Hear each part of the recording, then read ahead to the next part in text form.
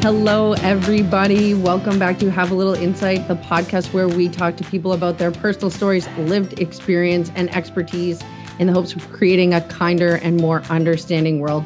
Today, I'm joined by Tziporah Kingsbury. Hi, Tziporah. Hi. Thank you so much for being on the show. Tziporah is, and correct me if I get this wrong, but a somatic intimacy relationship educator and breathwork specialist who has traveled the globe helping or coaching, probably is a better word, high-achieving adults feel safe, seen, and confident to experience emotional and intimacy up levels in their personal and professional lives. So today we're going to dive into healthy human relating, the well-being of intimacy, and maybe a couple other bonus alternative topics for you. So hi, Tziporah. Thanks so much for being here. Welcome to the show. Thanks for having me. I think about the original conversation that we had off live. And I'm really excited to see where we go today. I'm just completely here for the ride. That's usually how it goes for me too. I mean, there's always an understanding and idea in mind when I start these episodes, but I never really know where they're going to go. So the first thing I'm curious about is, and I've been hearing the word a lot lately, somatic. So what does that mean, somatic intimacy? Yeah, great question. So when we go to talk therapy, we're addressing the way that our mind reacts to our environments, right? It's all through the mind. It's talk. When we're working in a somatic sense, we're actually working with how the body is reacting and impacted by our environments. There's so many studies out there today that show that we lodge those traumatic or unpleasant experiences in our body and not just our thoughts. And so it's all about creating a felt sense. You start to understand the body. The body communicates through sensation, through felt sense. And that's kind of a short, description of what somatic means and what areas we work with and pay attention to. Yeah, that makes sense to me. I've been to talk therapy, and I remember something my therapist used to focus on a lot when I talk about, for example, experiencing anxiety. He would be like, close your eyes. Where do you feel that in your body? And what does that feel like for you when you're experiencing anxiety? So it's nice to have a better understanding of that word. But yeah, getting in touch with how things manifest in your body as well as in your mind makes a lot of sense to me. So when we were offline, like you said, we talked about a lot of things. So I'm excited to see what happens too. We had said that we should have hit record then, and we didn't, but that's okay. So I wrote down a couple of different questions. And I guess my first thing is, what is it like? What is health, well-being of intimacy, like healthy relating? Like, what does that, I guess, mean to you? And then in terms of maybe sharing some experience from how you've seen it manifest in our world. Yeah. Well, I'll start with sharing in the redefining intimacy methods that I work with is we have, I think it's five pillars, 5 aspects, and it starts with chi and energy, goes to physiological, emotional, behavioral, and relational. So if you see those all like a chain, right, from bottom to top, from the chi ending in the relational, all of those aspects impact one another. And so when I talk about the well-being of intimacy, it means going to that core, which is chi and energy, and then physiology, because you just said it's like when your therapist says, well, close your eyes, and how does that feel in your body? That's physiological. We have to understand how the emotions are impacting the physiology and then how that's impacting our behaviors. And I find what most people do is when they want to learn how to be intimate or have better intimacy, if that's what they will call it. And here I'm not talking about sex, I'm talking about connection. And I want to address that as well.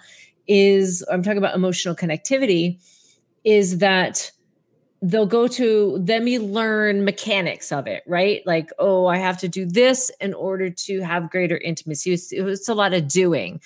But my approach when it comes to well-being of intimacy is we have to really dissect and almost excavate all the hardness and constriction and the armoring internally so people can actually start to feel intimacy. And that's where intimacy actually starts to impact the well-being of every area of your life, whether that be your health, whether that be your emotional health, whether that be your work environment or your relationships with your children or parents or partner. And that's what I mean by well-being. It's more of a holistic approach to intimacy. And I'm glad that you touched on that, because that was something that we talked about. Because I think when you hear the word intimacy, a lot of people default to sexual intimacy or like being intimate with a partner. And, but there are intimate relationships that we experience that aren't sexual in nature, that can just be very close bonds. And it's interesting to me when you mention intimacy in like professional relationships and work. And like, for some reason, my brain defaults to like, people are like, oh, that's my work wife or that's my work husband. Like we do have these close bonds and these people we rely on, right? Absolutely. When you talk about unarmoring, immediately my brain was like, well, that's kind of scary. Like we rely on that kind of protection so much. And I think that's an interesting thing to expand on, is there's a difference between like having good boundaries and taking care of yourself and like being armored, I would imagine. Yes. And so I think of boundaries and borders, right? It's such a simple analogy. It's so old school. I think of my teachers teaching me that analogy. But you think boundaries are created for what we are experiencing in our present moment state, physically, psychologically, emotionally, energetically, right? It's what's happening now. I'm going to create a boundary for what I have the capacity now. And so when we set that boundary and we share that boundary, it's actually letting another closer to us, because it means now they know what the perimeters are of where we can relate.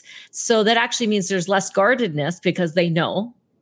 And for us, because we've set that boundary, our system starts to feel safer.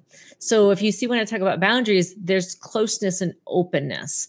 When it comes to the armoring, that to me, what starts to happen when we live a life without knowing how or setting boundaries, because now it's gone extreme and now we have to protect.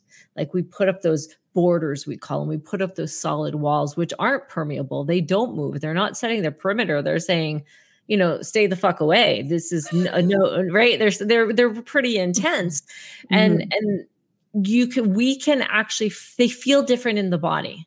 And so one is a strong protection no, because there's been a lifetime of not saying no, not knowing how. And the other is just like, oh, I'm aware and in tune with what my state is right now. And so I'm going to set this boundary so I can have connection to the capacity that I'm available, because I want to have that connection. Does that make sense? So they are two different, completely different things. And I will adjust, like when you said the de-armoring, it sounds so scary. And, the way that I work with people is gentle. You don't want to push, because again, what set those borders and walls up? Because there is push. So if you have a qualified practitioner, you're going to have someone who can really understand and listen. They could see it through your body language. They can hear it in the tone and the tempos of your language. They're present enough to understand like you are guiding where that goes based on what's happening in your system. And that is something that gets paid a lot of attention to. Yeah. And I hear the difference when you talk about boundaries and like in the present moment, so that allows you to be connected, because if you're not practicing a boundary, there's no way that you can feel safe, is how I'm interpreting what you're saying. And if you can't feel safe, how can you feel open to connect with another person? Yes. And it could be, I think, misunderstood that, oh my God, boundaries are creating these walls or pushing people away or boundaries. Someone wants to ask me, a client asked me, what's the difference between needing to stay in control and have a boundary? That's interesting. A great question. And I was like, well, one, you can most definitely misuse a boundary. So what is your intention when setting the boundary? And, I said a few moments ago is, well, if our intention is, well, I'm aware that I have fear or I just don't have the capacity for this type of connection. It's not taking care of myself to say yes, but I want some type of connection. Like if it depends on our intention going into setting the boundary, because there can also be like, well, I want to control this person and I want to stay locked in this fearful cage. So I'm going to like creatively set this boundary where the relationship has no room to breathe. Not sure if that makes sense. It's a big topic. It had me thinking,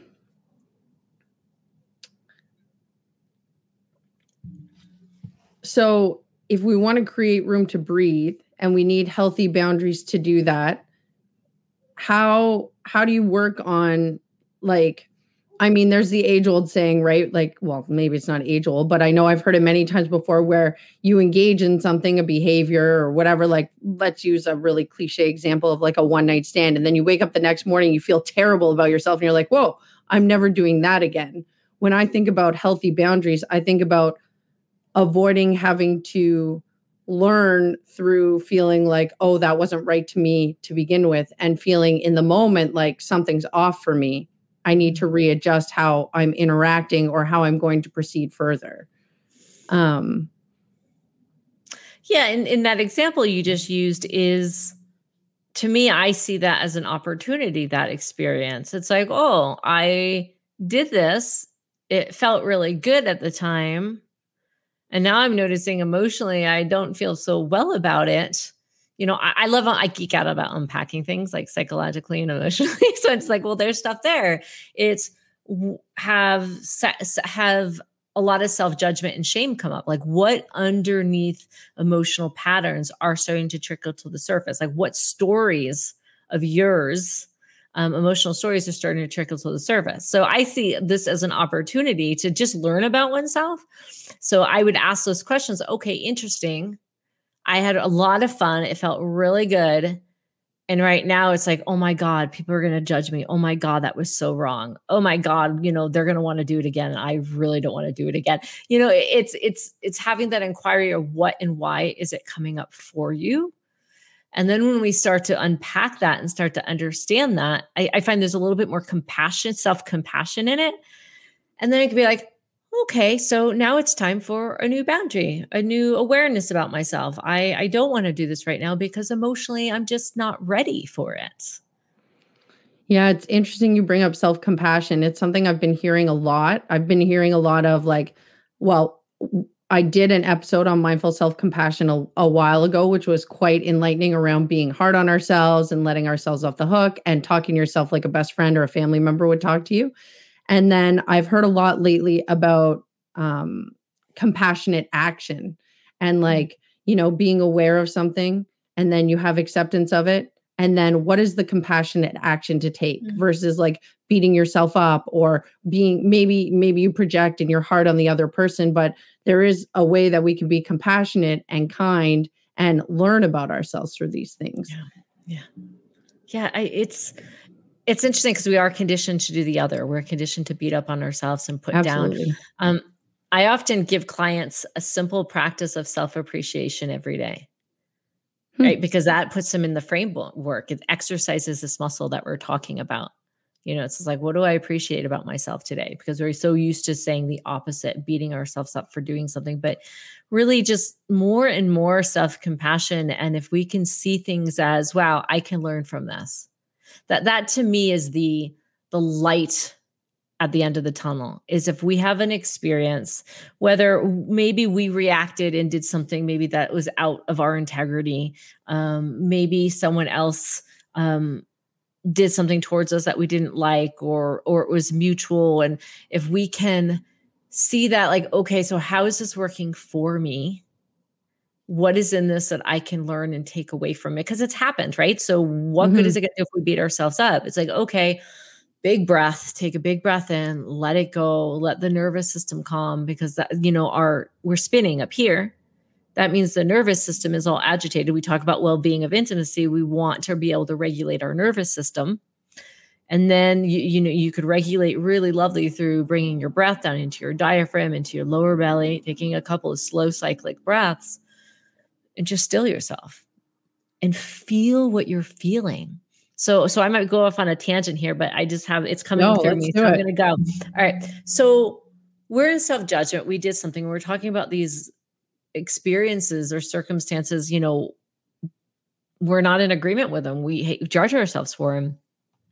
You're unpacking it. You're bringing in the compassion by calming your nervous system, but then feel that angst, feel the upset, feel the anger, because it spirals. These situations spiral out of control in our thoughts because you are actually trying to control not to feel the feelings. And that gets us into trouble because feelings aren't bad. Feel what it feels like. We started the call with this. Somatic, felt sense. Mm-hmm. Feel what that anger, what that frustration, what that rage, whatever it is, grief feels like in your body. Because the only way that I believe from my experience is that, or the quickest way that that's going to really soften and stop controlling you, is to bring this attention to it. And there's several steps in that, but start to identify what those emotions are as part of it. Yeah, it's interesting how much everything, even though there's a variety of different topics that are often covered on the podcast, anxiety, mindful self-compassion, now we're talking about human relating, intimacy, how much comes back to physicality. And I've done breath work before, and it's quite profound and powerful and brings up like a lot of emotions at that time I didn't even know I was experiencing around grief. And someone close to me had passed away, and I was like, oh my God, I thought I had felt through this, and I didn't. And even in anxiety and like panic attacks, when I talk to people, just taking the time to breathe, because the more you can come back into your body, the more you can kind of, my understanding at least, is restore balance between what your brain is telling you and like grounding yourself. And I think it's true. A lot of times we try to push down feelings, because for me personally, the experience is I don't want to be tanked by this right now. And so let's just not. But once you've processed it and you feel it and it comes out, I mean, if you have a big emotional crying situation, for example, you might be tired after, but ultimately it feels better and it's like a little bit softer, I find in me. Yeah. And also you've just set a boundary. You're like, well, in this moment, I don't have the capacity to feel this. And that's what often happens. And that's important, right? Our system knows we don't want to overwhelm, or the nervous system already is probably agitated and on guard. So when we can have that wisdom and listen to the body, it's like, okay, no, right now I don't have the time. I don't have the capacity to process this, to sit with it, to feel it. No, and make a conscious choice that, well, I'm going to come back to this later. Mm-hmm.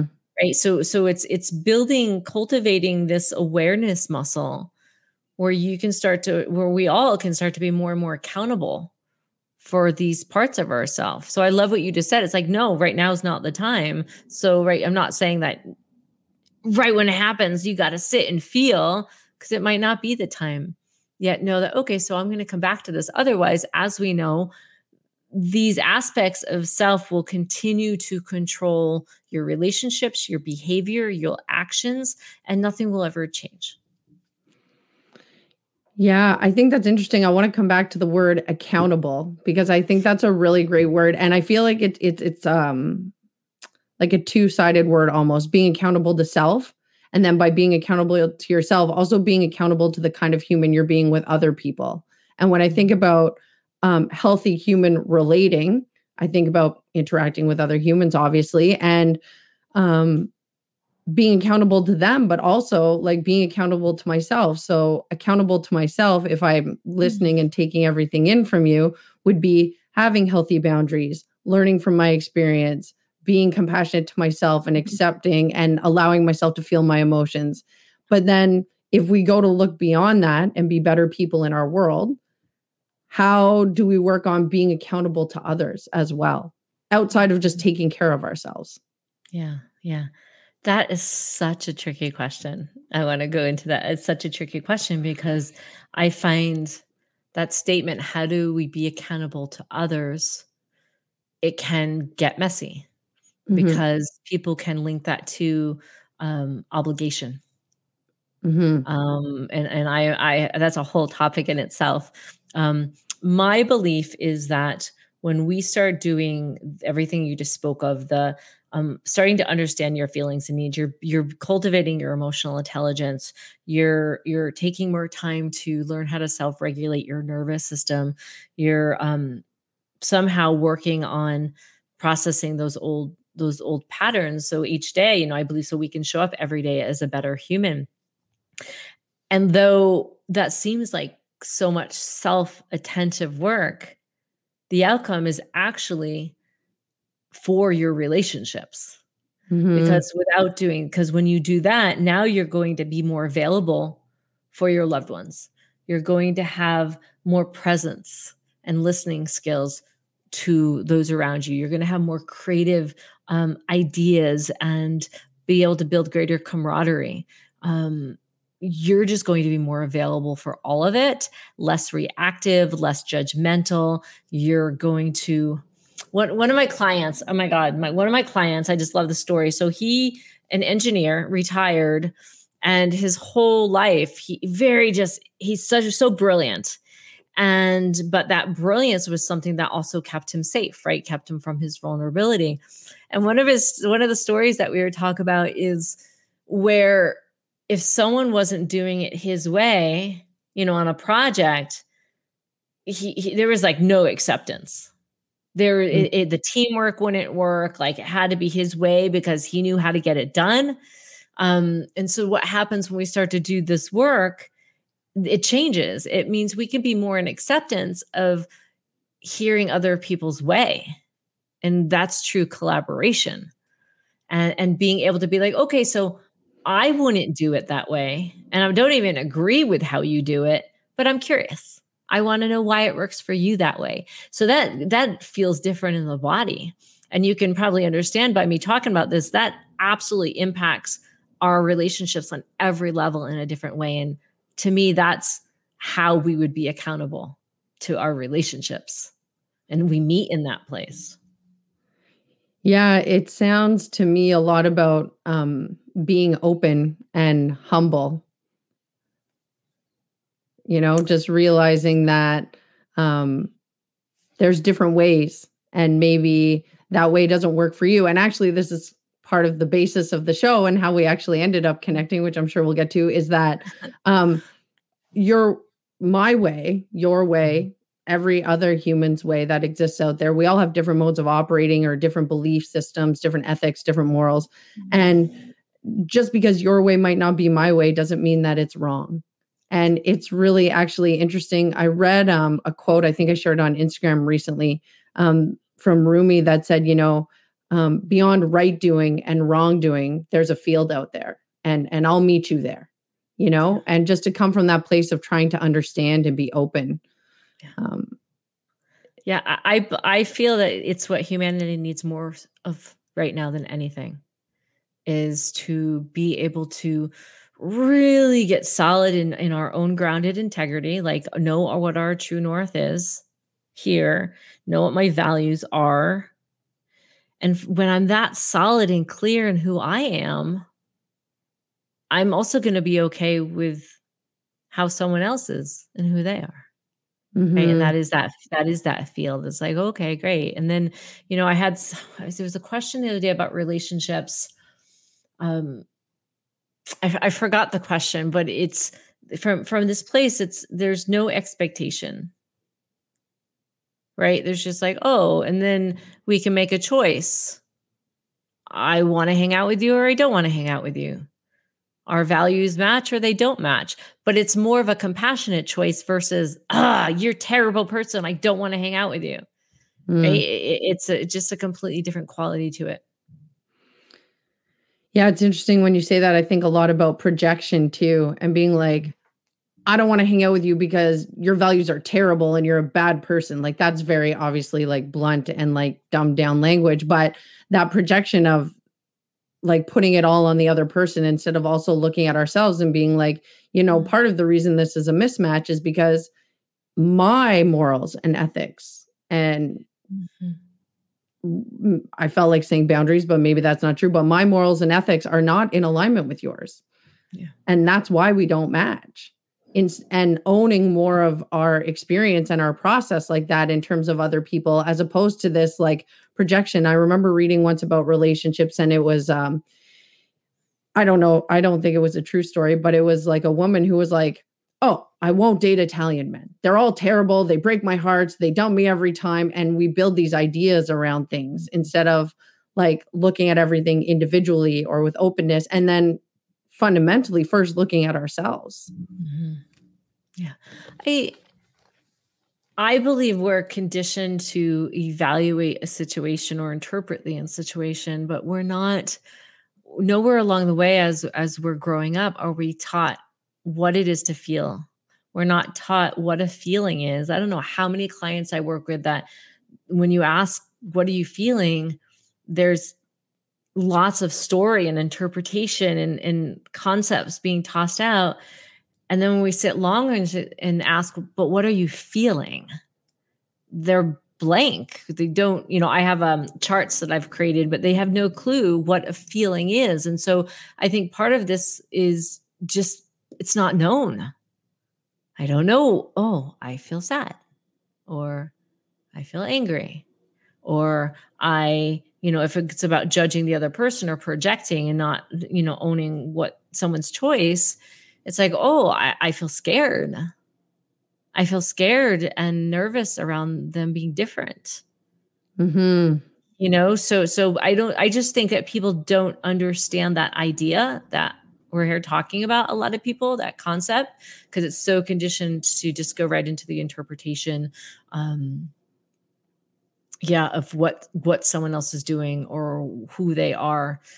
We do it unconscious. Like we don't even think about it when we do it. It just blurts out. Yeah, it was funny when you mentioned being scared, and often I think when I think about people being different or like operating in different ways or living different lifestyles, often there's a feeling of judgment or anger. But in fact, what that really is often, at least in my personal experience, is a base underlying feeling of fear. Yeah. And I've often used this as an example in like the LGBT community when I've seen really homophobic males who are like, I don't like this. I get hit on all the time. And I've often been like, that's what happens for women every day. But part of what's happening is you're just worried and you're afraid. Mm-hmm. And as a result, that's coming out in anger. And like, It's interesting to unpack the levels of an emotion like that. Yeah. Yeah. So important. I say, imagine your emotions. I call them aspects, like living inside of ourselves or our friends, right? They're parts of us. So put a face on them, right? Give an identity to them. And then as we start to uncover them, imagine that they're coming over for tea. And if anger or rage, say rage knocks at your door, and typically we wouldn't open the door in rage. I mean, we'd keep it in the closet. They're scared shitless of rage. But this time you've developed so much like groundedness in yourself and confidence that you can open the door and not react. You just stand there and rage is like, fire and just like intense, but you're just standing there present. And eventually rage is like, it softens to anger. And so it's a little softer, and then it starts getting curious because you're not moving. Like they're like, why is this woman why aren't they slamming the door on me? But then they see that you're willing to be present with them. And so then it softens even more. Like it's infinite, the unpacking, till eventually that emotion can come into your house, through to your living room, and maybe go all the way down to the core emotion of sadness.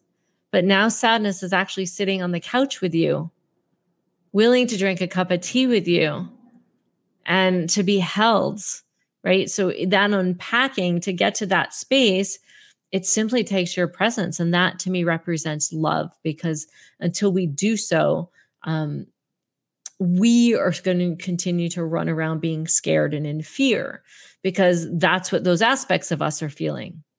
Right? If they're shoved in a closet for a lifetime, of course they feel scared. They want out. They want to be held, but we have to be willing to do that. Yeah, Yeah, it's interesting when you talk about not being reacting. I immediately flashed back to for a long period of time in my life, I was a late night bartender and I dealt with a lot of aggressive young males, often compounded with alcohol. And it's funny, it goes back to that non-reactive and almost the same saying that like you'll get more bees with honey than vinegar. Because oftentimes my coworkers would be sitting around being like, I don't know what to do. And I'd just go out and I'd be like, what's going on? And they'd be all mad. And, the rage guy you said at the door and they were going to get in a fight. And I'm like, why don't you just come sit over here on the curb with me and we'll just like have a chat and wait for your cab. And all of a sudden I would immediately see like a softening. Now that didn't obviously always work, but more often than not, just going out and being calm and being centered and present made a huge difference in de-escalating that rage mode that you're talking about, or that anger to a softening place where it almost looked like they felt like they were being seen. Like, oh, you're paying attention to me. Oh, okay, I'll sit, I'll calm down. Let's talk it out. That's a very everyday, probably primitive example compared to what we're unpacking, but that was the vision I had in my head when you mentioned it. Yeah. Well, and that's important, right? Because if if we respond from that way, even when moments may not be safe, we can quickly make a choice. Mm-hmm. Like if it escalated and a woman had to say no or put up a strong boundary, I think that's happens in that place of being that centered. Mm-hmm. I know in my body, it's definitely how I respond with people around me. It's like, oh, like I'm aware of things. I'm aware of my centers. I'm aware when I need to lean in and when it's time to lean back, in any situation. So I love how you brought that particular story in. Thank you. Oh, it's just what happened to come to my mind at the time.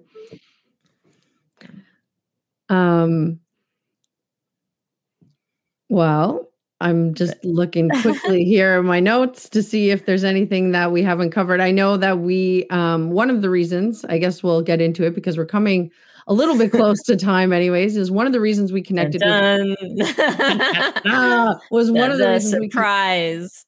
The extras, the bonus for people, was that I was looking to understand a little bit more about polyamory or non-monogamous relationships.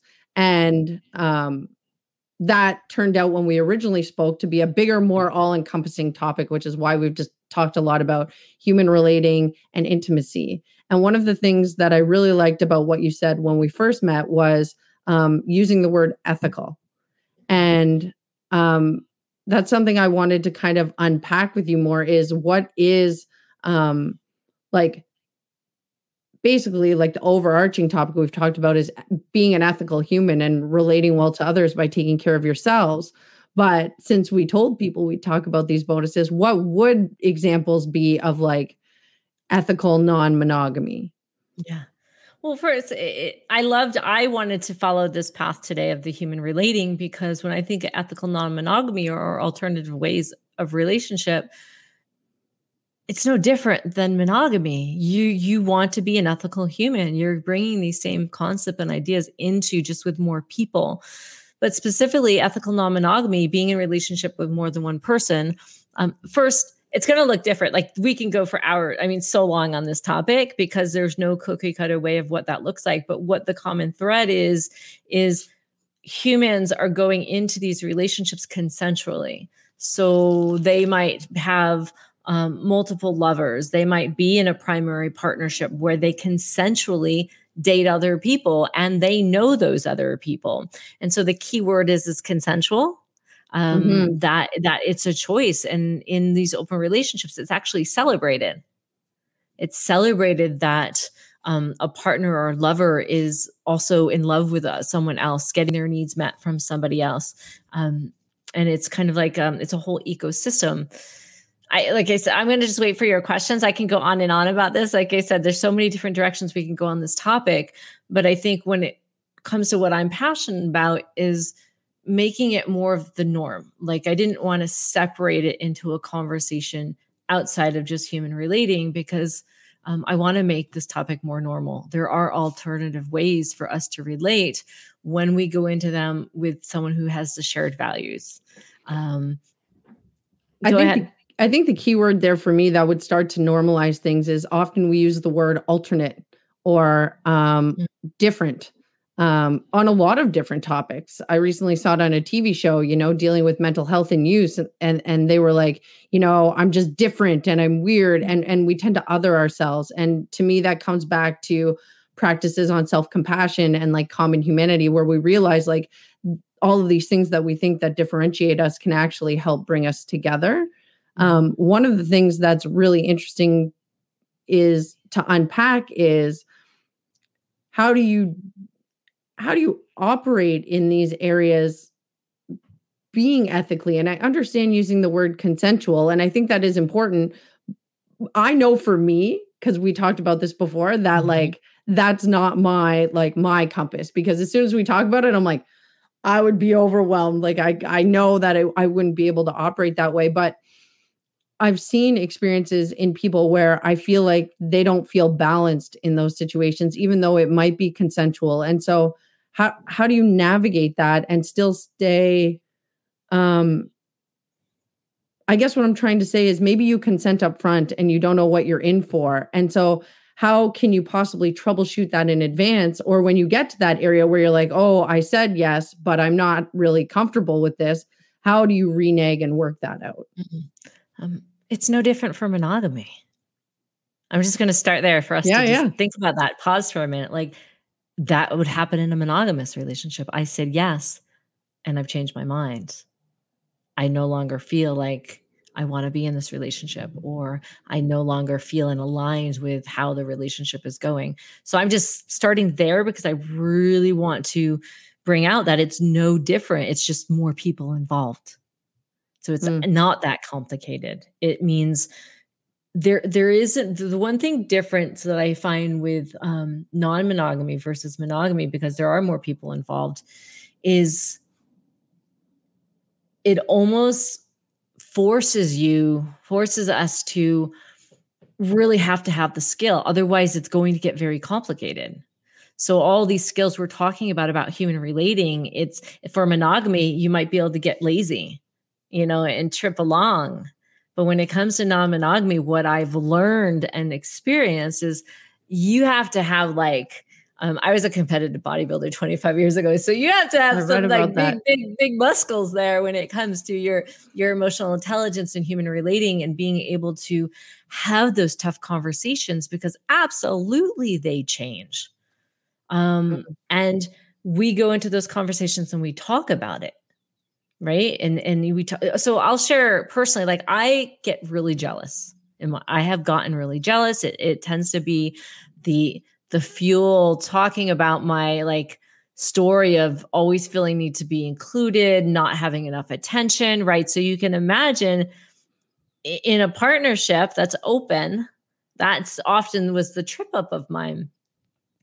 And I know a myth, people think that open non-monogamous people, or if you want to call it polyamory, don't get jealous. And I'm just like, that's a huge myth, because we're human. We're no different. The difference is we have cultivated and devoted ourselves, the skills to work through it. So if I get jealous, I know it's not my partner's fault. I know it's not my lover's fault. I know where it's coming from. And if I could just bring compassion and use all my skills to be with my jealousy, identify what's happened physiologically in my body when I feel jealous, where is it coming from, and then start to understand what I'm needing. It might just be, oh, like he had a date or he has a new lover and he's spending more time with someone else. Well, what am I needing? Well, I just want more cuddles. I want more quality time. Right. So now I can get the outcome, because now I can ask for that.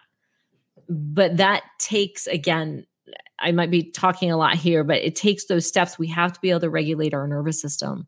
We have to be able to do those steps about being accountable. And to me, that's self-love. When we are accountable and we do those steps to regulate that self-love. And is non-monogamy for everyone? I'm not an activist of non-monogamy. I do not believe it's for everyone. I've been in relationships with monogamous people. I consider myself non-monogamous, yet I have a lot of monogamous tendencies because I love bonding. I love pair bonding. I don't need to go out right now and have tons of sex. And that's another myth. That's what I wanted to touch on next. It's a complete other myth.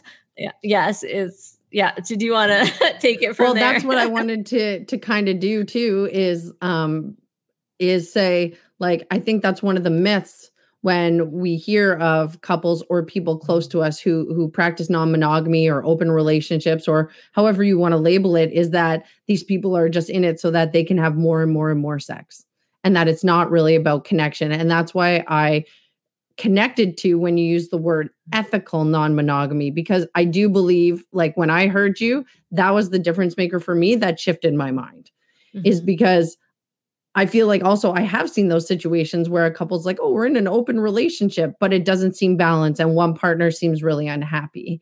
And busting that myth that it's not, I mean, I'm sure there are people who are operating that way and using that term for that reason, but fundamentally at the base of the culture, it seems like that's not really what that's about. And I wanted to kind of put a hat on that, or a lid on it, so to speak. Yeah. Again, I'm going to keep bringing this back to being human. You have some people who like more sex. You have some people who want more sex. You have some people who don't want a lot of sex. And that's going to happen in open relationships or monogamy. It's just, again, we're just doing it with more than one person. We're sharing emotional, sexual intimacy with more than one person. And the degree is very individualized. I think because I'm a strong energetic when it comes to sexuality. So my turn on is energy. I get turned on when I meditate for hours. It's that stillness. I had a good friend who used to joke that my chakras were like an inverted V. So people had to do me through the crown chakra, like they had to have sex, like penetrate me from above. And so that, because that's where my turn on is. And so physical sex, why I love it, it's not something that's my first go-to when it comes to connection. I'm more of an emotionally connected person, right? So, but then you're going to have other people where, they will. I was in a relationship years ago with my primary partner, and he was very sexual, and that was his language. That was something that when we first started a relationship together, that he so beautifully, it was very clear. There was nothing hidden. It was on the table. Like, this was who he was. So he has a high sex drive. He loves connecting with other people. He's such a beautiful, conscientious human, he is. But that was his style. He liked that. So I'm just saying we're all different. There's no answer there. But no, it's not just about sex. And for some people, if you look at people who don't want a pair bond, like I have monogamous tendencies. I like to bond with somebody. Is they might be called like solo dancers. They're by themselves, but they have tons of lovers. For them, it might be different, but also a lot of it is there is emotional connection there. There is emotional connectivity there. And I swear, the joke is non-monogamous people are always like, their calendars, right? Like it's more like trying to organize. Talked about this before. We talked about this before. Yeah. So that's why I'm not a big, I'm like small amounts. My life is so full, but I wanted to go somewhere with that. We'll come back to it. There was a piece I wanted to tap into about non-monogamy. We'll come back to that.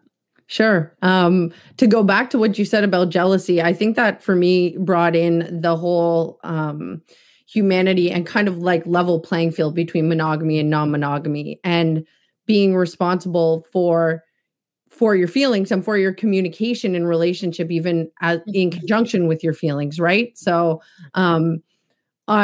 I love John Gottman's 7 Principles of Making Marriage Work. I don't know if you've read the book, but one of his examples in the book is of a married couple, and they go to parties together, and the man is constantly flirting with other women, and he doesn't think it's a big deal because he's very committed to his wife. But the wife is really upset by this. And so it starts to become an issue in their relationship because he doesn't think it's a problem, but it's in primary conflict with her comfort and her boundaries and her ethics and her morals. And there's a 2-part system to that. One, on the wife to explain, I think, and comment that she's uncomfortable. And this is a a violation for her in this bond, whether that's monogamous or non-monogamous, and to process that for herself.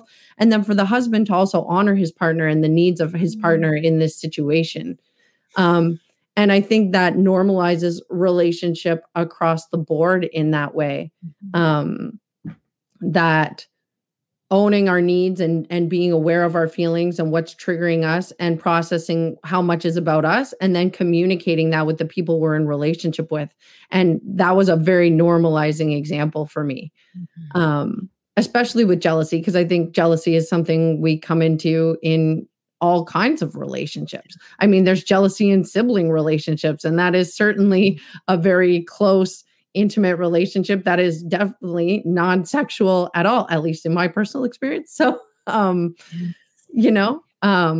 but there's sibling jealousy all over the place in terms of attention from your parents or what toys you get to play with. And we're talking about children at that level. That doesn't involve that at all.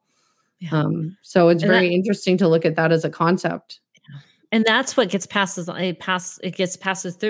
through us as adults. It's that same jealousy. It's whatever unmet needs were going on as a child, we're going into relationships with them. So when we can just become aware of them, and I love the example you said of the flirting, when he would flirt and she would get jealous and process it, talk about it. One of the key signs where things need to change in a relationship is when all you do is process. And so, because we can continue to listen to our partner's needs and hold space and work through it. But if it's a repetitive cycle, it'll eventually just start pulling the relationship down, especially, if we're on the topic of non-monogamy, that's where, you need to start questioning, inquiring, is this a match? Are my needs being met? Are our values aligned? And I'll share, I was in one of my primary partner at the time, we ended up going through a conscious uncoupling, transitioning. And in that, we loved each other immensely. And I in no way wanted to let go of this relationship. We got along great. We had strong physical attraction. We were emotionally so bonded. We were living together at the time. Yet it had tripped something up in me that I needed to work with. If that makes sense. Like it tripped up a wire in me. It could be an old story, something from my childhood. It wasn't meeting my needs in the moment. So the toughest thing in that is there was no other reason to end the relationship because we were amazing together, but it was killing me, my health, like literally. And I'm not exaggerating. Like I was crying every day, and he finally came to me and he's like, we have to stop this cycle and we have to stop it because I love you.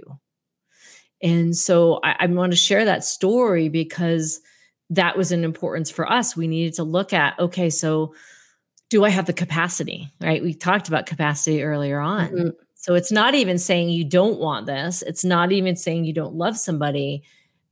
It's saying, wow, right now we're not a fit. A good friend of mine, Rita Mahalko, teaches on a topic called date your own species. So I highly recommend people checking that out because what he came up with this idea is even like there's different species. So even within non-monogamy, there's different species. Right. And so you got to find your species. Otherwise, things are going to be left messy, internally and externally. So we want to leave each other better than how we found each other. Right. We want to leave the room clean. Yeah. I think that's a good tagline for operating in relationships in general. Leave it better than you found it, Yeah. I want to be conscious of the time, and I want to give you a chance because I know there was something you wanted to touch on that you didn't, that you lost the train of thought on. I'm curious if it came back to you at all before we start. I did. It's not coming back to me. Okay. So unfortunately, I missed that personal story. Yeah. That's okay. One of the things I like to do at the end of an episode, and I know we've touched on a lot of things, but the show is called Have a Little Insight. And so if there was one insight that you could leave people with today, what would it be? Wow. Just one. Maybe I'll give you 2. But Come on, I'm not monogamous. Can I have more than one? Okay, we'll give you. It can be a compounded conjunctional sentence of ideas. Yeah, trust yourself enough to slow down because it might seem so little, but in that is where you're going to start to know yourself more. You can pause. You don't have to jump into anything. You don't have to have an answer. You don't have to go into a conversation or an argument now. So trust those pauses because that's where you're going to come back to your grounded center. I love that. Thank you. With that, if people are looking to find you or get in touch with you, where are the best places to find you? Yeah. So the best place, see if everyone, where's my finger? See that? So if you want to come over to our community, our growing community at the Intimacy Hub, this is where you're going to have greater access to me, where you're going to have access to my weekly live trainings, as well as my free ebook, which I'd love to send with you on the art of communication. And we can stay in touch there. And I'd love to just get on a connect call with anyone who just wants to say hello and share a bit about themselves with me. Yeah. Awesome. Well, unless there's anything else that you'd like to touch on, I am just very grateful for your time. And I got 2 awesome conversations with you, which is a bonus, but I appreciate being able to share this with more people and just create a little bit more understanding, allow people to touch into themselves a little bit more. And yeah, I think we hit on a lot of that today. So thank you so much for your time and your openness and your vulnerability. I really appreciate it. Thank you. Thanks for having me. And the last thing, just because it came up, for those of you who are listening in and on that non-monogamy piece, I do have a blog on how to create a successful threesome. And so I think I'll share it with Jenny and she'll go ahead and share it with all of you in the thread here. So yeah. Absolutely. We will leave a link to your website, your social media, your Intimacy Hub, and that blog article in the show notes of the podcast as well, which will come out on Thursday on Apple Podcasts and Spotify for anybody who's watching right now and wants to re-listen. Thanks for having me. Thanks everyone for listening. Thank you everyone for listening and tuning into this podcast week after week. If you know a friend, 2 friends, 3 friends, a family member, your mom that you think might relate to this podcast or get something out of it, please share it with them. Take a minute to follow us and subscribe on Apple Podcasts or Spotify and leave us a rating and review. It just helps us reach more and more people. If you're looking to get in touch with Tziporah or interested in any of the resources she mentioned, they are all available in the show notes for this episode. They're on our website at havealittleinsight.com. You can also find us on Instagram. We are at Helly Podcast, or feel free to shoot me an email at havealittleinsight@gmail.com. I'm always looking to connect with more and more people. With that, folks, thank you again for listening. I hope you have a fantastic week. My name is Jenny. I am your host. Take care, everybody.